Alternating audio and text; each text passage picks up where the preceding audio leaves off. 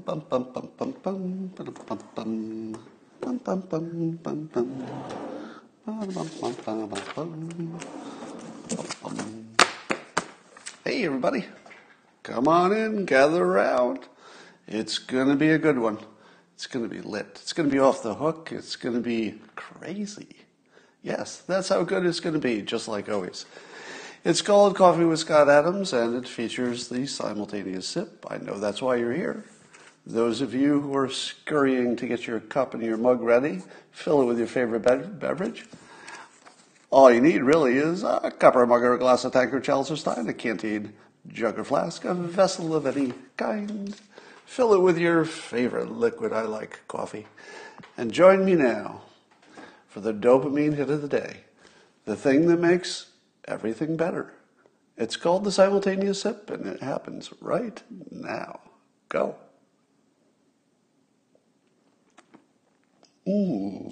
One of the best. Dare I say, the best. Well, the simulation is not disappointing us today. It's giving us news that's fun. That's right. It's not just news.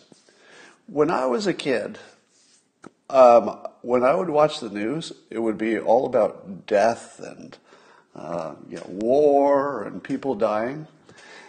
And somewhere along the lines, that changed. Remember, they used to say, if it bleeds, it leads. And now that's sort of changed to, if it misleads, it leads. Because the news stopped being about violence for the most part. I mean, if there's a big, mass event, they're going to cover it, of course. But for the most part, the news has turned from a whole bunch of violence to a little bit of violence, but mostly just crazy political stuff and hoaxes and and stuff like that. So here's my favorite news story of the day that shouldn't even be news. This is in the category of things that you shouldn't even care about, but we do. The New York Post ran this headline, and this is the exact wording of the headline. Robert Kraft likely to get off in Florida massage parlor case. Yeah, he's likely to get off. I'm not even going to add anything to that. That's it. Do you know author Naomi Wolf? Naomi Wolf was tweeting this morning that she was not happy with the fact that the UK was going to have, they were considering a $50 fine for not wearing a mask. And she thought that was unreasonable because you should never have a situation where you're penalized for what you wear or don't wear in this case, right? It's completely over the line to have your government penalizing you, financially penalizing you for what you wear. That's ridiculous. Or in this case, for what you don't wear. I commented back, I feel the same way about pants. Because I don't know if you've ever tried to go out in public without wearing pants, but you'll get fined, or arrested. I'm not sure exactly what the penalty is, but I'm pretty sure the current situation is you can't wear anything you want. So she removed that tweet within a few minutes of my comment. I don't know if it was my comment, but if you said something as dumb as that in public, that the government can't determine what you wear, and then somebody says, yeah, I feel the same way about pants, you're probably going to delete your tweet pretty quickly. I don't know if it was because of my comment. Probably other people said the same thing. Now, I know this will seem weird to you, but we've been hearing a lot about Justice Ginsburg's final request or final words before she passed. And people said, usually you don't put a lot of credence in somebody's final words, but because she was a Supreme Court justice, maybe, in this case, we should ignore the Constitution of the United States and focus on the importance of her last words. And I thought to myself, well, maybe that's something we could extend a little bit. I mean, that's such a good idea, to ignore the Constitution and just look at somebody's deathbed words, that I thought we should maybe do more of that. Now, as luck would have it, I went to my researchers, and I have here the actual the last words of Justice Scalia. Now, didn't get much attention because I don't know why. It's just the way the news covers stuff. But I do have Justice Scalia's final words. I'll read them to you. Oh, well, okay, it's maybe not as newsworthy as I thought it would be. It turns out it's an off-color joke. Those were his final words. Do you want to hear it? It's a very off-color joke. So put the kids wherever they are, back to sleep, or send them off to school or something. Don't let any children hear this. You ready? You've been warned. This is Justice Scalia's final words. It said, let's see, what did the leper say to the prostitute? Keep the tip. Okay, well, I'm glad he left that with us. But let's take that into consideration when we're making public policy. The CIA came up with an assessment, and listen to this. This is from the CIA. And it's a good thing we've got the CIA to protect us, because this is exactly the kind of assessment that keeps us safe. If we didn't have a CIA, how would we know this stuff? Okay, so here's a new report from the CIA, quote, "We assess that President Vladimir Putin and the senior-most Russian officials are aware of and probably, they don't know for sure, but probably, directing Russia's influence operation aimed at denigrating the former U.S. Vice President, I guess that would be Biden, supporting the U.S. President, Trump, and fueling public discord." You know, I came to that same conclusion as the CIA, except the method that I used to come to that conclusion was I sat in my house and I thought about it. I wonder what Vladimir Putin is doing and thinking right now. Came to the same conclusion. So you don't really need a CIA if you could just sit in your house and think of stuff, because the CIA didn't say it's definitely happening. That would have been different, because I couldn't have done that. Something I couldn't do is tell you what Vladimir Putin is definitely doing. I don't have that kind of skill. But as they worded it, they say he's probably aware and directing things. That's something I could have done. And in fact, I did. In my house, with no help whatsoever, I sat there and I thought, I think he's probably aware of it, and I don't know, probably directing it a little bit, maybe, or if not him, his senior people, something like that. So there you have it. That's my valuable intelligence offering. I've been asking, as you know, somebody to explain to me how it is that President Trump killed 200,000 people with his bad performance on the coronavirus. And I was looking for a little bit of specificity. You know, can you tell me exactly what he did that killed people? How did that happen? And some people helpfully chimed in this case, Pat East, said, and here's his list of how the president killed 200,000 people. Number one, he still doesn't wear a mask. That's right. President Trump doesn't wear a mask, and therefore, logically, 200,000 people died. Now, you might say to yourself, I'm not seeing the connecting tissue here. Are you telling me that as a role model, he encouraged people to wear fewer masks? And I guess that's what the point is, right? But I ask you this. At what point did you tell yourself that President Trump was your role model? Was there any point that you said to yourself, you know, I've been watching this guy for a while, and I feel like I need to model my life more similar to President Trump, because I like him as a president, and therefore, logically, I should sort of copy him in all things he does, personally and professionally. You all thought that, right? Come on, you're Trump supporters. Be honest. You don't need to lie to me. You know that you looked at President Trump and you said to yourself, there's a bunch of stuff I'm going to copy. I like everything he does. Now, I know some of you are going to lie and you're going to say, no, I like him because of his lowering taxes or something about Supreme Court picks and stuff like that, crazy stuff. But I know the real thing you like about him is that you'd like to model your life after all of his personal choices, because they're so strong and they fit your life so well.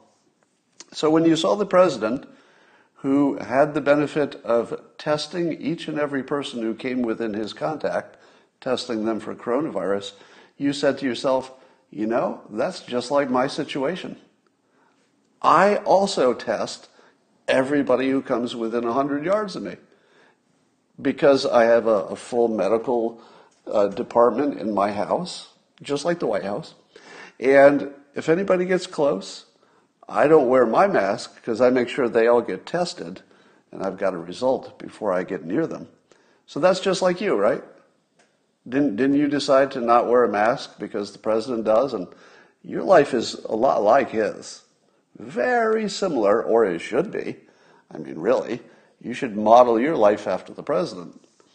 So that's what Democrats think. They think that Republicans looked at the president and said, that situation applies to me. In fact, I don't need to carry firearms or have them in my house. Do you know why? Because my Secret Service has that covered. So one of the reasons I decide to have a gun or not have a gun in my house for personal defense is I look around and say, why would I need a gun? I have my entire fleet of Secret Service people. They have guns. They'll protect me. So I don't need one, right? Didn't you make the same decision? Come on, admit it. A lot of you had guns, and then you saw that President Trump doesn't carry, I think this is true, he doesn't carry a gun with him in the Oval Office. And you said, well, why? Like, I have a gun. I thought it was a good idea for self-defense. But I noticed that the president doesn't. He doesn't carry a gun. I don't think he keeps one in the Oval Office. Why? Well, obviously his situation is the same as yours. He's got the Secret Service to protect him, just like you do. Just like you do. Yeah, it's a fleet. It's called a fleet of Secret Service. It's like a gaggle or a murder of crows. Come on, keep up with me. So that's what Democrats think that Republicans do to make decisions. Then also that the early testing was horrible, and obviously the president is personally responsible for the tests being inadequate. So the first tests that we had they just didn't work. They were technically imperfect. And you have to think that's the president's fault. Because all of the hours that he spends in the lab testing kits and running this test against this other, he does a lot of science on the job. And I think that's sort of his fault, right? I mean, if President Trump spent all that time doing direct building of test kits and then making sure that they worked, and he didn't build them right, I know a lot of you are thinking, well, wait a minute, Scott, I don't think the president does that personally. It feels to me as if it wouldn't have mattered who was president.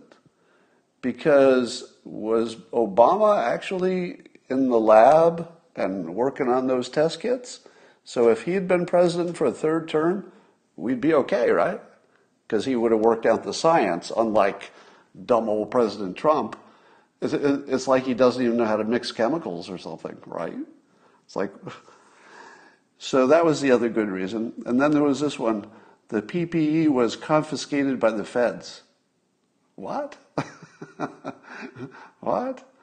okay, if there wasn't enough PPE, I think it did make sense to give it to the frontline workers. I'm not sure anybody else is holding that against the president.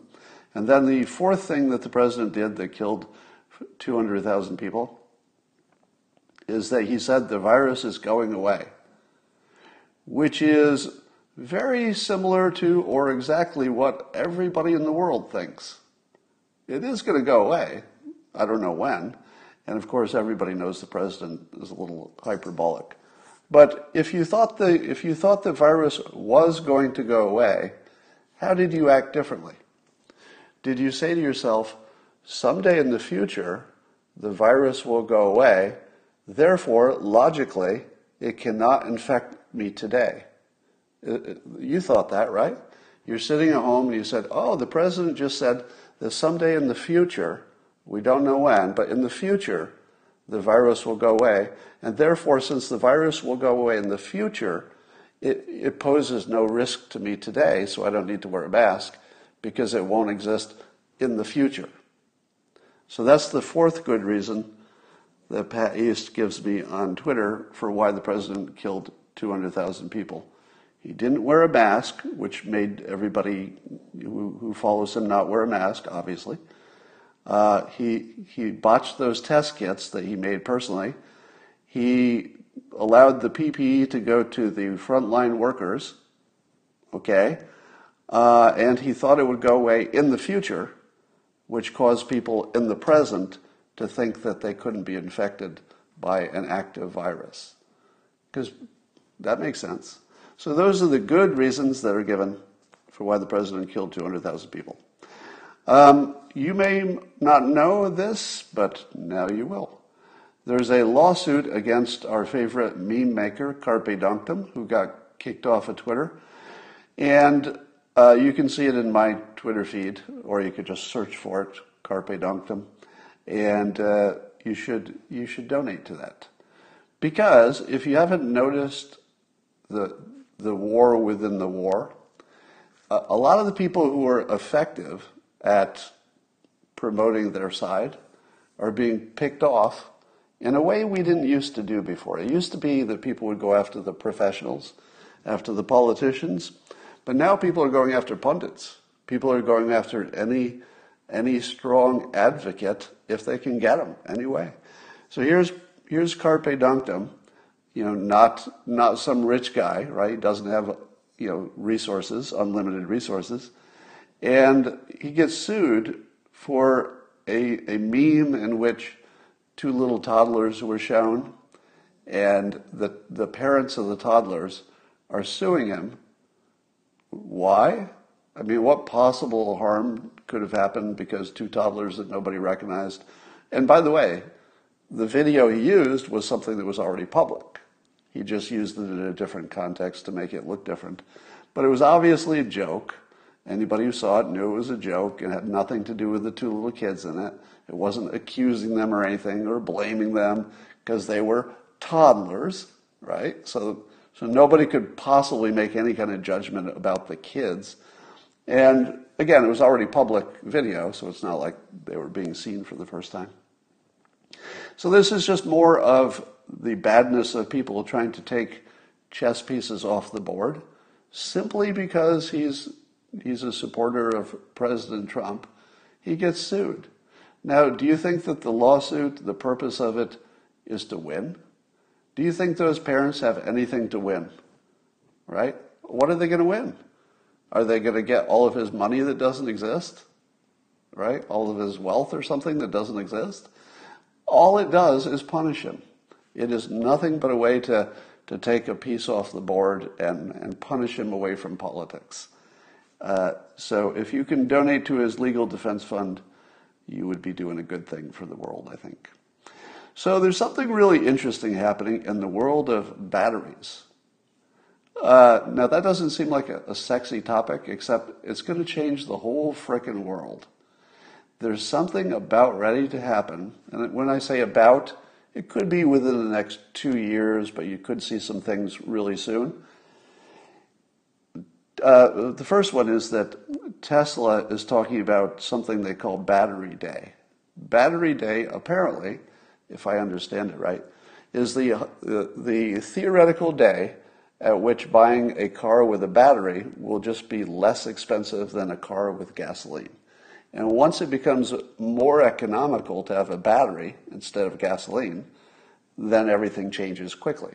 You know, things are changing, but that's when it changes really quickly. Because nobody's going to want a gas-powered car. Not nobody, but you know what I mean. A lot of people are just going to say, oh, well, I'll take the one that costs less if that's electric. Why wouldn't I? Lots of advantages. So I guess Musk said that might be 2 years away, and that might have to do with how long it takes to build production and create enough batteries. And apparently Tesla is at least teasing that they might start making their own batteries instead of buying all of them, or buying, I don't know, most or all of them from other places. So that's big. Now, if you didn't know this, the improvement in batteries is very similar to the improvement in microchips. You know how microchips just get better and better and better, and you say to yourself, well, when is this going to stop? You know, when do microchips stop getting faster? And the answer is, I don't know, but they just keep going. They just keep getting faster.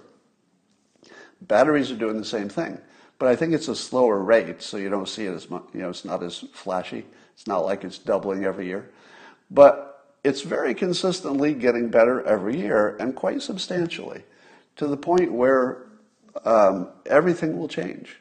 The feasibility of all kinds of things changes if you can store energy economically. There is apparently another startup called QuantumScape, and they're talking about an IPO, but they won't reveal the details of their technology, but they claim to have some kind of battery breakthrough that would even leapfrog where Tesla is now. And where Tesla is now is pretty darn impressive. But if this is true, and we have reason to believe maybe it's not as true as it could be, because they're not being forthcoming with their details. But if it's true, I mean, it's $1 billion plus enterprise, and they say they're going IPO. So if it's a fraud, it's a big one. So it's either pretty important, or it would be a pretty bold fraud if it were a fraud. So I'm guessing it's real. The other thing that's changing is that the batteries are becoming so good, and we anticipate that they will get better at such a rate that it will be practical to have airplanes that are electric.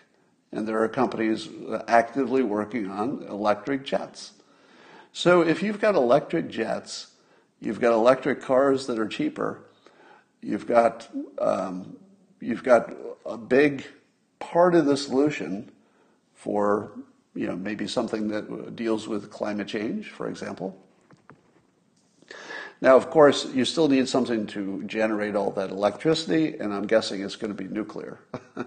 But if you add nuclear plus solar plus batteries plus some people are going to want to do some windmills, maybe you should do more nuclear and fewer windmills.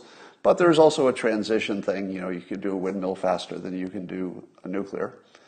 So I think you're going to see the point where climate change is, at least we feel it's being addressed. If you don't think climate change is a problem, that's separate. But a lot of people do, and you know, I do think that the climate's getting warmer, so it might make a difference. Might make a difference. That's right. So nuclear plus better batteries is just a complete game changer. Complete game changer. But here's the other way it's a game changer. I don't believe we would see as much progress in the Middle East in terms of peace deals with Israel unless all of the oil-producing regions could see that in the long run, oil is going to be less important. If you own a country that produces oil and everybody needs it, and they just have to deal with you, they just have to deal with you because they need oil, you can be a bad actor. You can be a very bad country as long as you have oil, because people are still going to buy your oil. But what if people don't need your oil? Well, if you're looking at, 20 years from now, you're going to say to yourself, we better make friends and quick, because we're going to need to have a different kind of economy. It's going to require more cooperative, win-win deals. We're not going to be able to just strong arm people and say, hey, you want oil? If you want oil, I guess you got to deal with us. That will be the old way. So when you look at the Tesla, battery deal, you're looking at Elon Musk creating peace in the Middle East. Is that too much of a statement? I'm not sure it is. I don't think it is. I think Elon Musk, through the power of his entrepreneurial will and unnatural ability to get things done, I think Elon Musk is making peace in the Middle East possible. Because I've told you lots of times that people are more influenced by the direction of things and where things are heading than they are by where things are. Because you really care about where you're heading, but you don't think so much about where you are. You just get used to that. And where things are heading, thanks to Elon Musk, probably the biggest influence on where things are heading in terms of batteries, the Middle East has got to get flexible. Recently, we saw that Iran said that it would exchange all prisoners with the United States. Now, is that foreshadowing a little bit of flexibility from Iran? I don't know. Maybe not. I mean, historically, they've done prisoner things before, and it didn't change their overall behavior. But it could be. It could be. And I was looking at Pompeo was tweeting and announcing that Europe is still selling arms to Iran. And I thought to myself, what? That's one of those things you don't really pay attention to until you get slapped in the face with it. And I thought to myself, who exactly is selling arms to Iran in this day and age? And Pompeo was a little bit vague about who was doing it, but don't you kind of want to know who exactly is selling military-grade stuff to Iran? How in the world does that make sense? Why are we doing business with any country that's selling weapons to Iran? Are we talking about a big country like France? Who the hell is selling weapons to Iran? Now, and Pompeo said it was Europe. He didn't say it was China or Russia. So I got questions about that. But I do suspect that it is possible, because of the direction of where oil is going, that Iran might actually get flexible. And the administration is sort of surrounding them with allied forces at this point. If Israel and the other countries that are not Iran start being friendly, it's going to be tough to be Iran.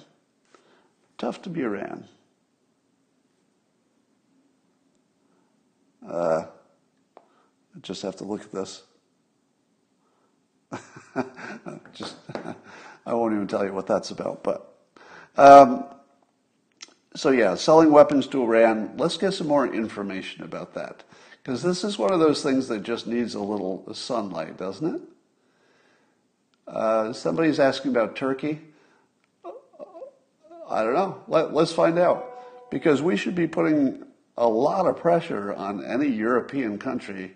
Like, why would we defend a European country that's selling arms to Iran?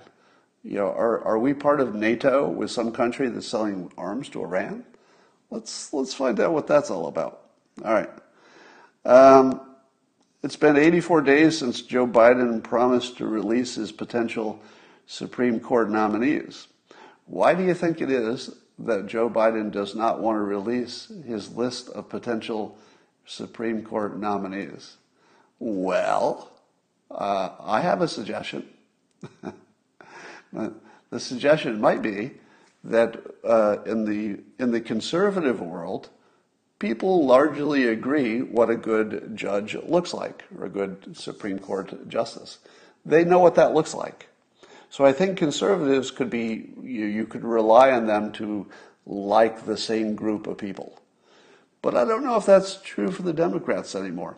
It could be that the Democrats have now split into the reasonable moderates and the more extreme ones. And it could be that there's no such thing as a list that Joe Biden could put out that wouldn't drive his own base apart.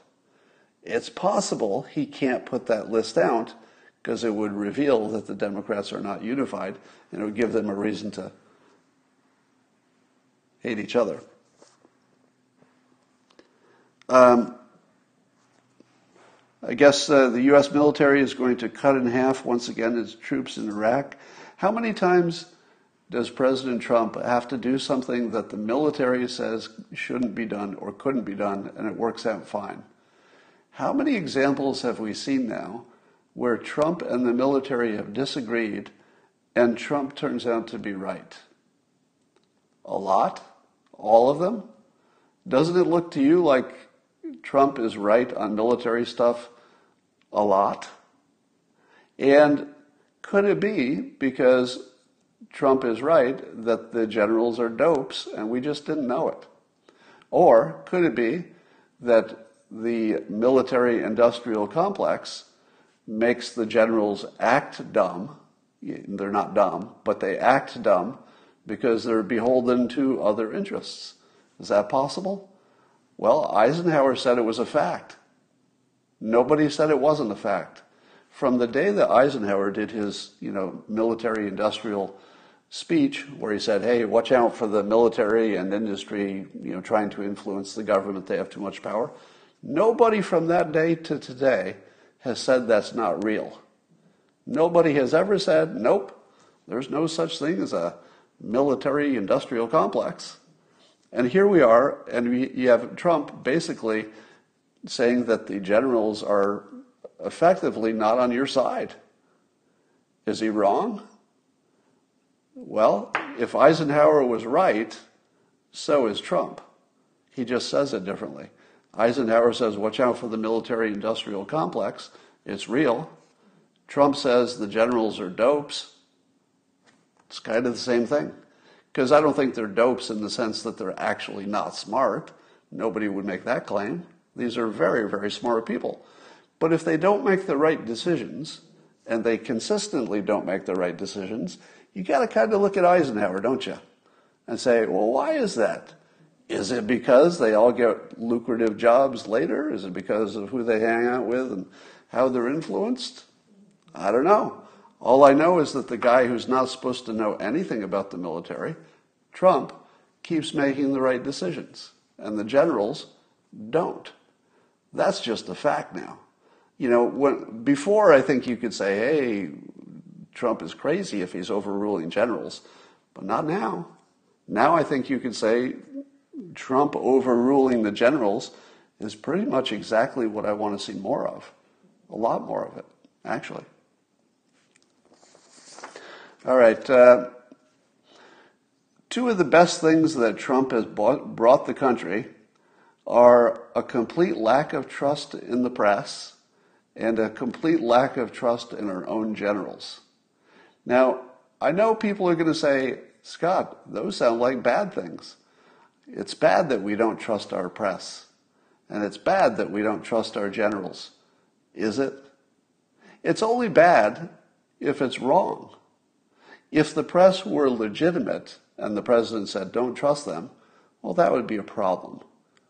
But the press is not legitimate. They're not even close to legitimate. They're not even slightly legitimate.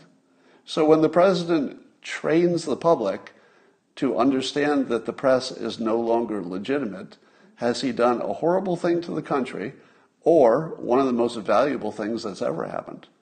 I would say it's one of the most valuable things that's ever happened. Our understanding that the press is no longer what it used to be and can't be trusted. What about trusting our generals or not trusting them? That too looks like more of an Eisenhower super useful thing to understand.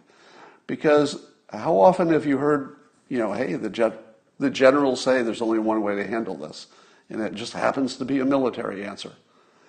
I don't know. I think these are the two best things the president has brought us. Lack of trust in the press, lack of trust in our own generals. There's a reason we have a civilian leadership over the military, and we can see it now. Steve Cortes tweeted that deranged Don Lemon threatens to, quote, blow up the entire system, including the Electoral College and stacking the court. I love deranged. Deranged Don Lemon. There are very few words that fit so perfectly. Because, if you say Don Lemon, any other insult, it's like, oh, he's dumb or he's whatever, biased or whatever. There's no other word that would fit quite as well as deranged. When you watch Don Lemon, that is the word that jumps into your mind when you're watching him. You're thinking, well, he's clearly smart. He's clearly talented. But what's going on here? There's something deranged happening here. So when we're talking about everything being on the table, it's really getting interesting, the world of politics. Because I think the idea of stacking the court went from a ridiculous idea to, yeah, that could happen. Stacking the court looks like a real thing that would definitely happen if Biden got elected. I would say if Biden got elected, the odds of the court being stacked are close to 100%. It went from like a wild idea to, yeah, probably. How about getting rid of the Electoral College? I don't know what's involved with that. Does that require a constitutional change? But I think they're quite serious about that too. And I don't think that was as serious in prior years. And then here's the most fun part of the bare-knuckled politics that's going on. So Nadler wanted to require these Department of Justice people to come in and testify, and the Department of Justice rejected it. So the Department of Justice publicly rejected Nadler's request for testimony because of the way they treated Bill Barr, and they didn't wait for his answers. So because they didn't let Bill Barr speak, they can completely legitimately say, yeah, if Congress wanted us to testify, like actually give you answers, sure, that would be perfectly appropriate. But now we know with certainty that that's not the plan because of what you did with Barr. So I think the Department of Justice is on completely firm ground, just saying, yes, I would of course comply with a request from Congress to testify if it were a real request, but it's not. They can actually argue that it's just not a real request. And it's a perfectly strong argument because of how they were treated last time. So watching how things that used to be completely unimaginable, you couldn't imagine the Department of Justice saying, no, we don't think you'll play fair, so we're just not coming. Just unimaginable. And now it's all imaginable. You can imagine every bit of this happening. My smartest Democrat friend that I talk about all the time because I debate with him on Trump stuff, his latest outrage, and he thought this was just beyond the pale. This was one of the big things that we should be worrying about. If you're looking at the coronavirus or global warming or the economy, those are important too. But this is the thing, that really, we need to focus on this. And it was that Trump doubted that Ginsburg's dying wish was exactly as stated. That's it. That was an outrage. It was an outrage that President Trump would doubt the veracity of Ginsburg's final wish that, she be replaced by the next president. Now, first of all, every one of you doubted that. Every one of you, the moment you heard the words of her, her final deathbed request, the moment you heard it, be honest, you said to yourself, I'm not so sure. Maybe. It could be. I'm not saying it didn't happen, but I'm a little bit skeptical that it's a little bit too much on the nose, if you know what I mean. And anyway, the reason I point this out is that if you start with what are the most important things that you hate Trump for if you're a Trump hater, and you debunk them, you end up down with little stuff like this. Well, but what about that tweet? How about that? What about that tweet? That's it.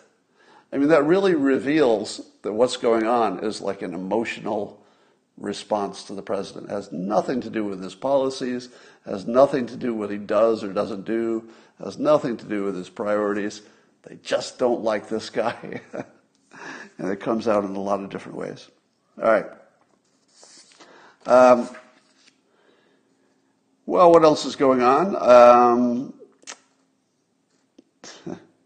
Did you see that Joel Pollak pointed out in a tweet that Biden was wearing his mask for a Zoom interview? That's right. He was all alone on a Zoom call, and he wore his mask the entire time. Now, what's that mean? Does it mean he's trying to be a good role model? So, thanks to Joe Biden, would you be more likely to wear your mask during a Zoom call because he did? Because that's how it works, right? You see somebody like Biden or Trump, depending on who you imagine is your role model, and then you sort of copy them. That's what I've been told. So would we not expect to see lots of Democrats wearing a face mask all alone on a Zoom call? Right? So, but let me suggest there might be at least one other reason he might wear a mask all by himself on a Zoom call. Did you see his little speech yesterday? He looked so sick and weak when he went up to give his speech yesterday live, not the Zoom call, but when he gave I guess there must have been a few people there. He seemed very sickly and weak, but he also coughed, and he also wore his mask, although he was quite a ways away from the people he was talking to. Now, you know the simulation has the obvious trick waiting. If you were a bad script writer and you were going to write, all right, what happens next in this movie that we're watching called Life, of course you would give Biden coronavirus. Is there any doubt that if you were the writer of this simulation, you would give Biden coronavirus? Now, as a human being, I hope he does not get it. All right? I don't want anybody to get the coronavirus. I would not be happy if Joe Biden gets the coronavirus because he would be seriously at risk. He would be more at risk than the average person because of age. So let me be clear. There would be nothing funny about this. If somebody his age gets the coronavirus, that is deadly serious. Doesn't matter who it is. All right? So we're going to take that seriously. But you know the simulation wants to give him coronavirus because it's just the way the story works best. You know, tragic as it would be. It would be the way to get Kamala in there gracefully, etc. But let's hope that doesn't happen. But man, the hints, the hints are incredible. Oh, true story. I was talking to my doctor about some blood pressure meds. So I'm testing some meds for my blood pressure. I'm at that age. It's genetic in my case. My lifestyle is sort of perfectly suited for not getting high blood pressure. But it's genetic, so, caught up to me. And one of the choices for blood pressure meds is there's one of them that works really well, but has a weird side effect, which is it can give you a dry cough. And my doctor's explaining, so, well, there's this one that does this, and there's this one, but the downside is it'll give you a dry cough. And I was like, stop. Let's never talk about that one again. Because if there ever was a time to not take a medicine that gives you a dry cough, it would be right now. Because I would rather die of a heart attack than walk around in public with a dry cough during the coronavirus pandemic. I don't need that. So give me anything else that doesn't cause a dry cough. So it could be that, Biden is on some meds that give him a dry cough, or it was just an ordinary cough. But certainly makes us look. There are, let's talk about all of the hoaxes. Did you see the hoax? I'll call it a hoax. It's fake news, let's call it. There was a report that the Nashville mayor's office was trying to keep a secret that the opening of the bars did not cause much extra infection. It turns out that was never true, that this was public knowledge, and the story as reported, I think Fox News reported it a few times, just wasn't true. Now, a lot of people sent me that story and said, Scott, look at this. Nashville is hiding the fact that opening the bars didn't make any difference to infection, or very little difference. And I saw that and I said to myself, I'm going to wait. I'm going to wait on this. Do you know why? Because it didn't look real to me. Do you know why it didn't look real? It was lacking context, and it was a little bit too on the nose. If you see those two things, hey, I don't see the full context, and it's a little too perfect, you should wait. So I'm going to pat myself on the back, because the moment I saw that story, I said, I don't know if I trust that one. That's got those two tells. Not enough context, and it's a little too perfect. So I waited, and sure enough, it turned out not to be true. Because that information had already been public, I guess. So I bet it was withdrawn by the local news group that put it out. All right, here's two more Biden hoaxes. Did you see the video in which Biden appeared to forget the words of the Pledge of Allegiance? Did you see that on Twitter? A lot of people were tweeting around. It looked like Biden started the Pledge of Allegiance and then forgot the words and then changed the subject. That was just fake news, just a hoax. What you thought happened didn't happen. He was talking about the first few words of the Pledge of Allegiance, but that's all he was doing. He was just talking about the first words of the Pledge of Allegiance, and then he made a point about that. That's it. He never forgot the words to the Pledge of Allegiance. It just didn't happen. It's the same way they make fake news about President Trump. You just truncate the news so that you can't tell what the context was. And then there was then the other fake news. This one is still going around, by the way. Most of you think this is real. This is obvious fake news. He was doing an interview with a Telemundo guy, so he's in the room. Telemundo guy is here. But Biden apparently was reading what people thought was his answers to the questions off a teleprompter. And in fact, he gave it away by saying, he said, I lost that last line. So Biden, instead of looking at the interviewer, he's looking to the side and he's answering the question. He goes, I lost that last line. So the fake news, the hoax, is that his answers were on a teleprompter. The teleprompter got out of whack, and he was telling the teleprompter person to put his answer back there because he was so incompetent that he needed to read his answers. And then the interviewer said, Jose said, we can talk, you and I, on that. So he told Biden to talk to him. He says, we can talk, you and I, on that. Here's what actually happened, if you see the larger context. The screen was not a teleprompter. The screen was a citizen asking a question. And so he was looking at the citizen asking a question on the other screen instead of looking at the interviewer, because that's what he's supposed to do. There's somebody on the screen asking him a question. So he looked at it. Okay? That's the first part. Secondly, it looks to me that the context was, and I might have this wrong, but certainly the major part of it I have right. It looked to me like maybe he missed the question when he said, what was the last line, or I missed the last line. It was the last line of the question. It wasn't the last line of his alleged answer that's written on a teleprompter. Complete fake news, all right? Now, the reason that I point out all of these fake news is that these were fakes on the conservative side. These are conservatives hoaxing themselves, basically. Because all of these came from conservatives. They hoaxed themselves and tried to hoax other people at the same time. Those are three pretty big hoaxes, all right? Three pretty big hoaxes. And if you didn't notice them immediately, you need to tune your filter.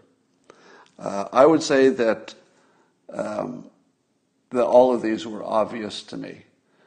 From the first moment any of those three fake newses happened, as soon as I saw them, I said, well, that's not buying that. So somebody saying in the comments, you said this was fair game. It's totally fair. Yeah, it's fake news, but somebody said, hey, you said it was fair because the other side is lying. Yeah, it is. It is completely fair, but I don't want you to be fooled, right? I don't want you to be fooled. I want you to have actual useful information that informs your world. But yeah, it's totally fair. We are in a contest where lying is the rules. Lying does not break the rules. Lying is the game. That's what a political ad is. It's a bunch of lies. If you imagine that it's even trying to be the truth, you don't understand it. George Papadopoulos tweeted this. He said this drive to combat human trafficking out of the DOJ should be nationally and globally applauded. This is a serious issue. And one of my subscribers on Locals is the platform that I do some of the stuff that I don't do in public, the edgier stuff, and other content that I do a lot of micro lessons on success and persuasion, etc. over there. And somebody on Locals, and that's a subscription site, locals.com if you're looking for it, said that I'm not doing enough talking about what the government is doing battling trafficking and child trafficking and sex trafficking, etc. And I agree with that. And if for some reason it's not making as much news as you think it should, as George Papadopoulos points out. And so Ivanka Trump tweeted that AG Barr and Ivanka announced the largest investment for trafficking support services in U.S. history, over $100 million in grants. So this is one of those things that the president is not getting nearly enough credit for. This is one of the best things a president ever did. He's just going totally Viking on these fucking, I'm sorry. Didn't mean to swear. The president is going barbaric on the traffickers. And it looks like they're just pulling out all the stops. It looks like they've decided, like ISIS, to me. To me, it looks like what the president is doing for the sex trafficking is very similar to what he did to ISIS, which is this. What do we need to do to defeat ISIS? Okay, now we'll do it, right? That's how President Trump defeated ISIS. Tell me what we need to do. Okay, that's what we need to do. Okay, these are your orders. Do that. I'm simplifying, but that's basically what it is. With this trafficking, it looks like the same thing. Okay, what do we need to do to stop all this trafficking, or at least put a big dent in it? What do we need to do? Okay, that's what we need to do. I order you to do that. I don't know if it's harder than that, because it seems to me that the Department of Justice probably knew what to do. They just needed the order and the money and the support, same as the military fighting ISIS. It's a gigantic accomplishment, very underappreciated. The department, every time I read news about my own state, California, it makes me laugh because it's so stupid. The things that we do in this state are just beyond parody at this point. So you know that the president said he would maybe reduce federal funding for states that were trying to push the 1619 curriculum, the anti-racist curriculum that in fact is racist. So the California Department of Education, they decided to develop the nation's first statewide ethnic studies curriculum. So they're going to make ethnic studies and anti-racism a curriculum. And Governor Newsom is heading it up and blah, blah, blah. And another bill signed by Newsom last month, it would require that all undergraduate students in the California State University system complete an ethnic studies course before graduation. So it will actually be a ethnic studies requirement before graduation. Now, let me suggest a better way to go about this. There's a general principle or rule about the human mind that whatever it is you focus on becomes the most important thing to you. So if the only thing if you talk about and think about is the color red, then everywhere you go, you're going to be noticing the color red, right? If you've noticed that if you're in a crowded room and there's background noise and you can't make out any words, blah, blah, blah, blah, but somebody says your name, Scott, you can make out your name out of this cacophony of indistinct sound. Your name is really clear. And it's because the human brain tunes itself for whatever you tune it to. That didn't make sense. But you can tune your brain to focus on whatever you want. By creating a curriculum and having Black Lives Matter being a focus of attention and all this focus on the kneeling, etc., we have created a situation where race is the dominant filter in our environment. Is that good? Is it good that we've put front of mind race? Now, you might think, and I would say that most Democrats would say, yeah, that's good. Totally good. Because race is such a big thing. It affects everything all the time. It's everything from employment to fairness to healthcare. I mean, there's nothing in our environment that doesn't have a racial component, and it matters. It matters, right? So yes, we should be focusing on race and ethnicity. But what if we didn't? I'll just put this out here as a what if. What if we didn't? What if we took the following approach instead? What if we said the filter that matters is responsibility? That people who take responsibility for their own life as well as their community, that people who take responsibility and do it right, they have a strategy that makes sense for taking responsibility, are all on the same team. And anybody who doesn't take responsibility is on the other team. Suppose, and you could even forget about Democrat or Republican. There's nothing about Democrat or Republican in any of this that is relevant. There are responsible Democrats, there are responsible Republicans, and you know who you are, right? You know who you are. And if you, as a responsible Republican, have a friend who's a responsible Democrat, do you get along? Yeah, you do. You do get along because you're both responsible. That is the dominant thing that keeps people together. Do I think that black people should organize for political power as a group? That black people should be, we're all together. If you're black, you have a common set of problems. So we black people need to stick together, have some political power, get some stuff done. Well, there was a time in our history that made perfect sense. If you looked at the 60s, for example, civil rights, yeah, because if you were black, you were discriminated against just for being black, period. So of course, organizing according to that political group, perfect sense. And it worked. Organizing as a group of black people and getting a lot of support from other people, very successful. Now fast forward to 2020.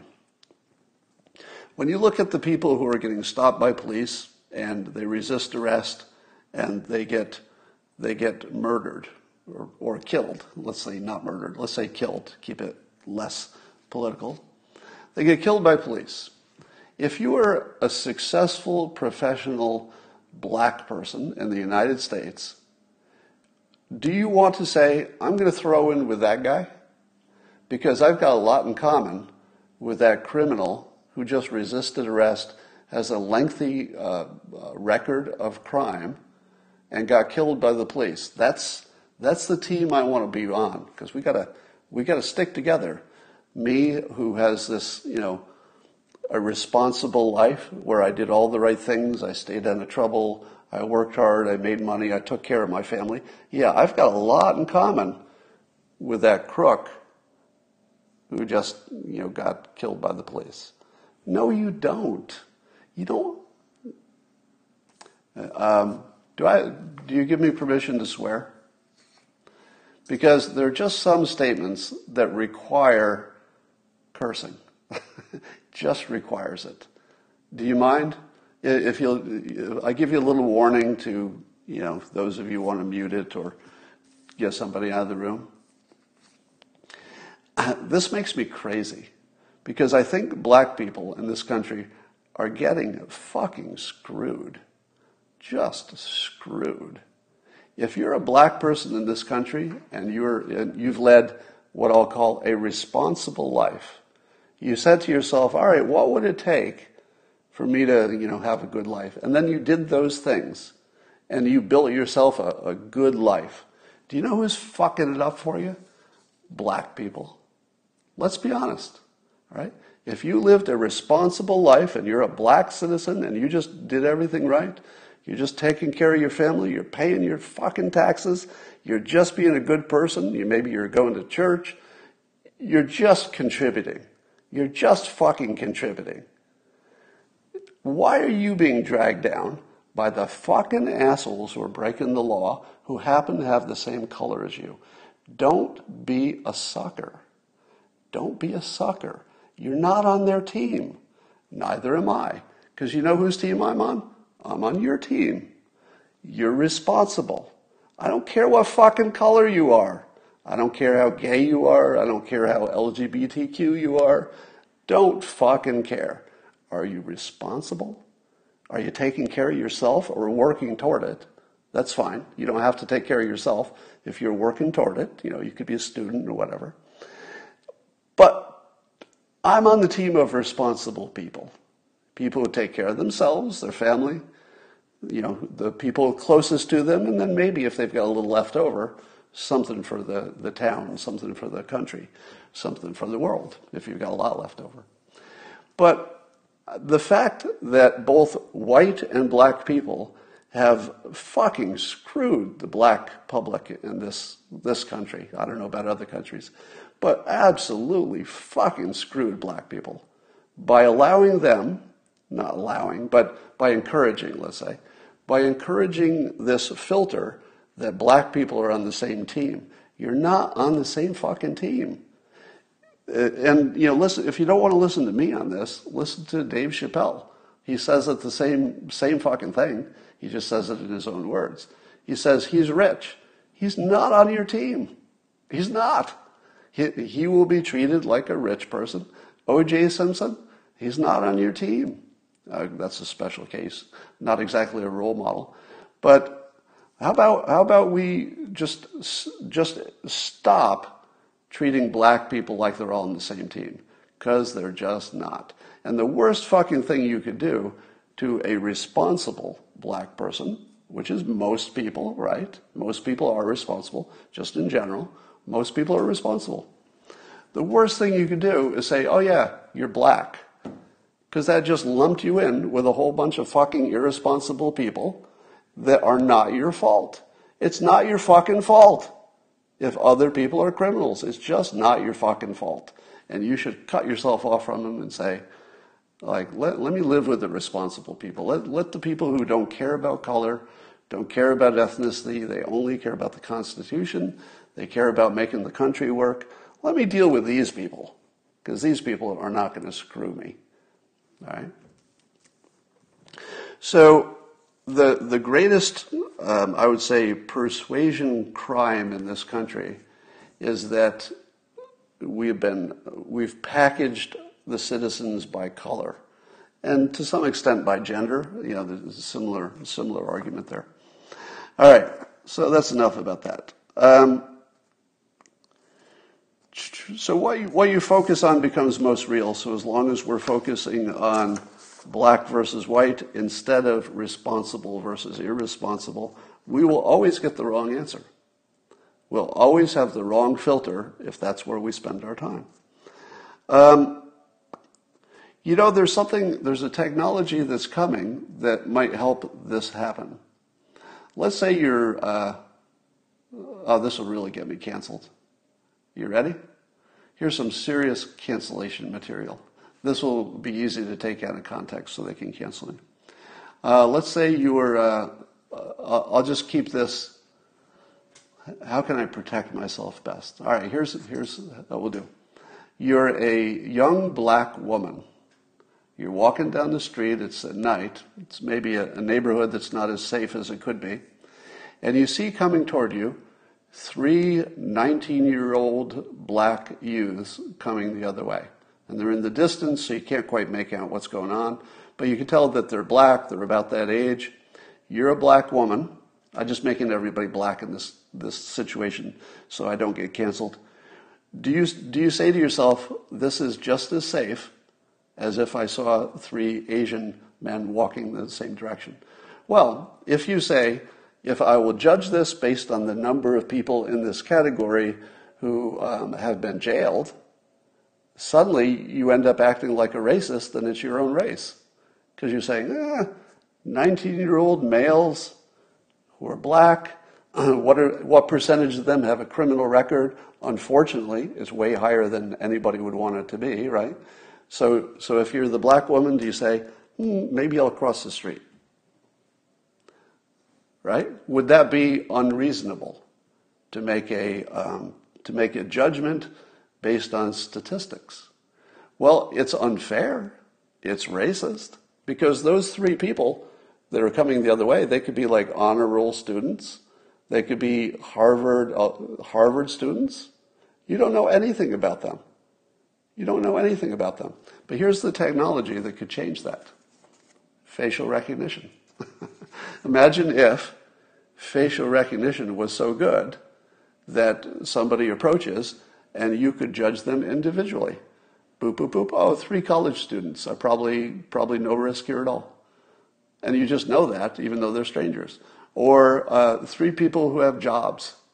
3 people who have jobs are far less likely to attack you, no matter what ethnicity you are or they are. Far less likely than 3 people who don't have jobs.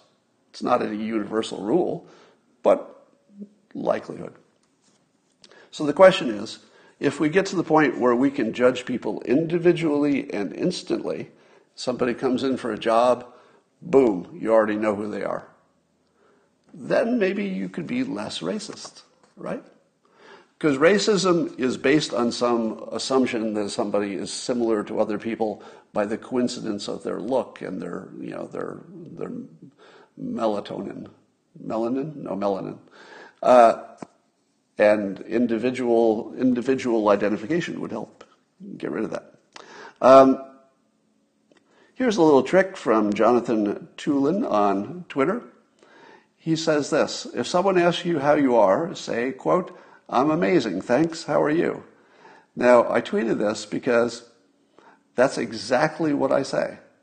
I use those precise words. Now, not every time, but if I am actually having a good day, I usually say, "I'm amazing, thanks, how are you?"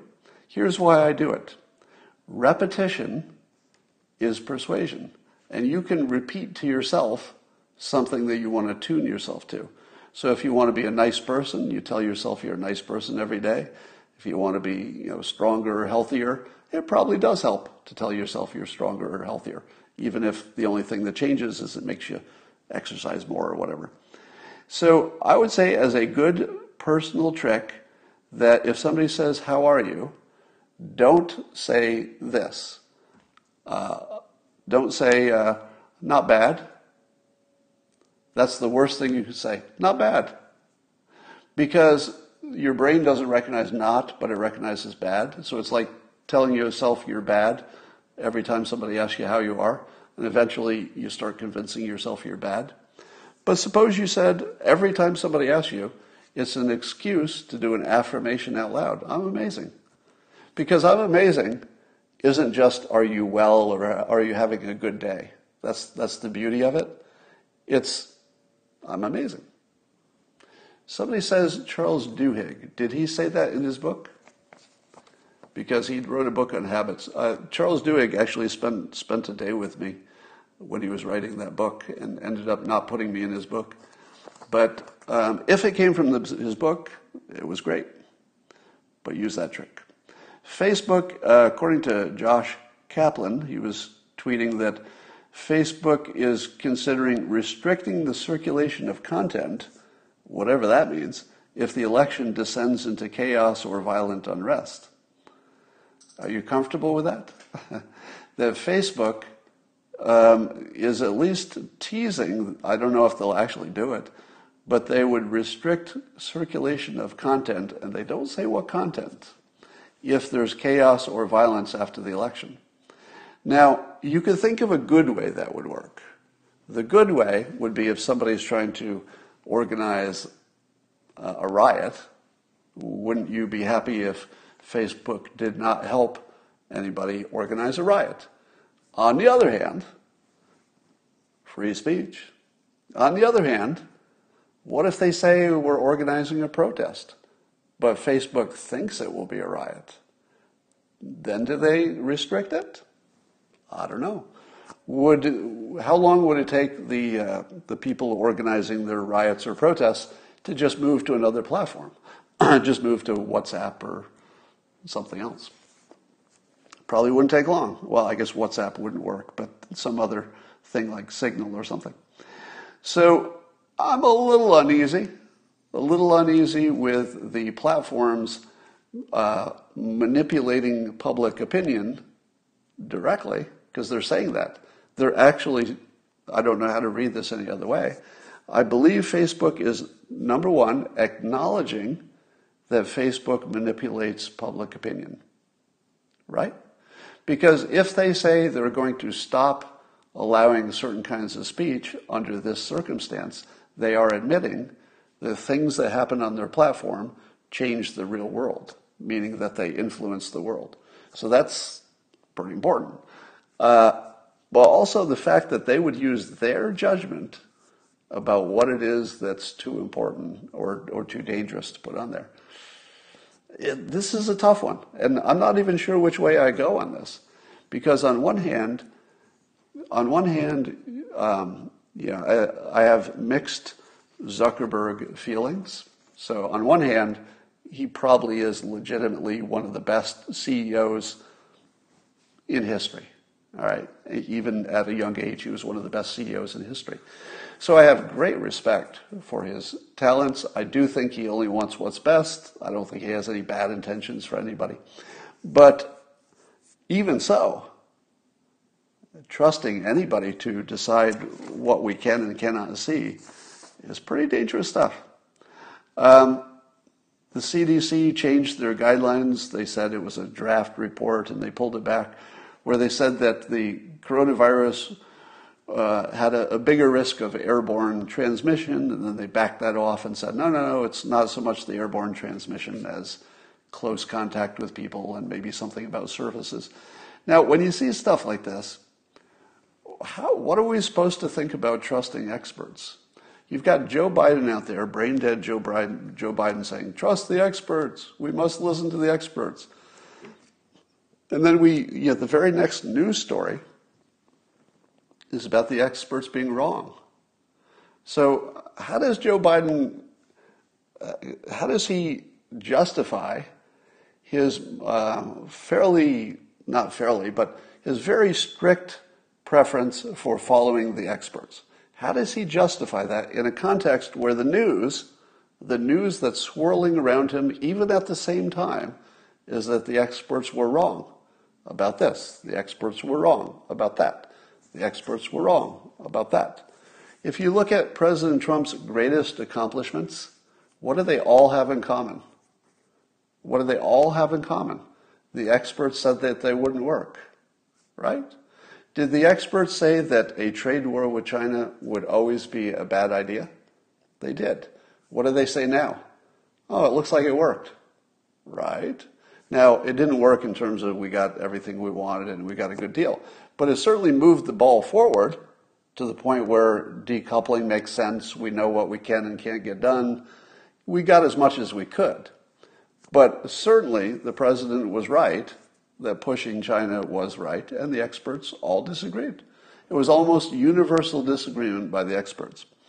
How about getting the peace deals that the president's gotten so far in the Middle East by pursuing individual peace deals before doing the Palestinian thing? What did the experts say you had to do to get peace in the Middle East? Well, John Kerry was an expert, right? And all of the other experts who agree with Kerry said, no, you got to get the Palestinian thing first, or otherwise nothing else works. All the experts were wrong. What about the experts who said, if we pull our forces out from that zone between Turkey and Syria, the Kurds will be slaughtered? Didn't all the experts say they would be slaughtered? And the president said, no, they won't. And they weren't. How many times do you have to see President Trump do something that the experts did not say you should do, and it worked out? He's done it a lot of times. So Joe Biden and his expert reliance does seem like that's a little sketchy. All right. Somebody says, John Kerry is not an expert. He's an heiress's wife. Well, I think if you've been Secretary of State and you've been a senator for that many years, you could be an expert. All right, I think I've gone too long, and I'm going to end here, and I will talk to you tomorrow.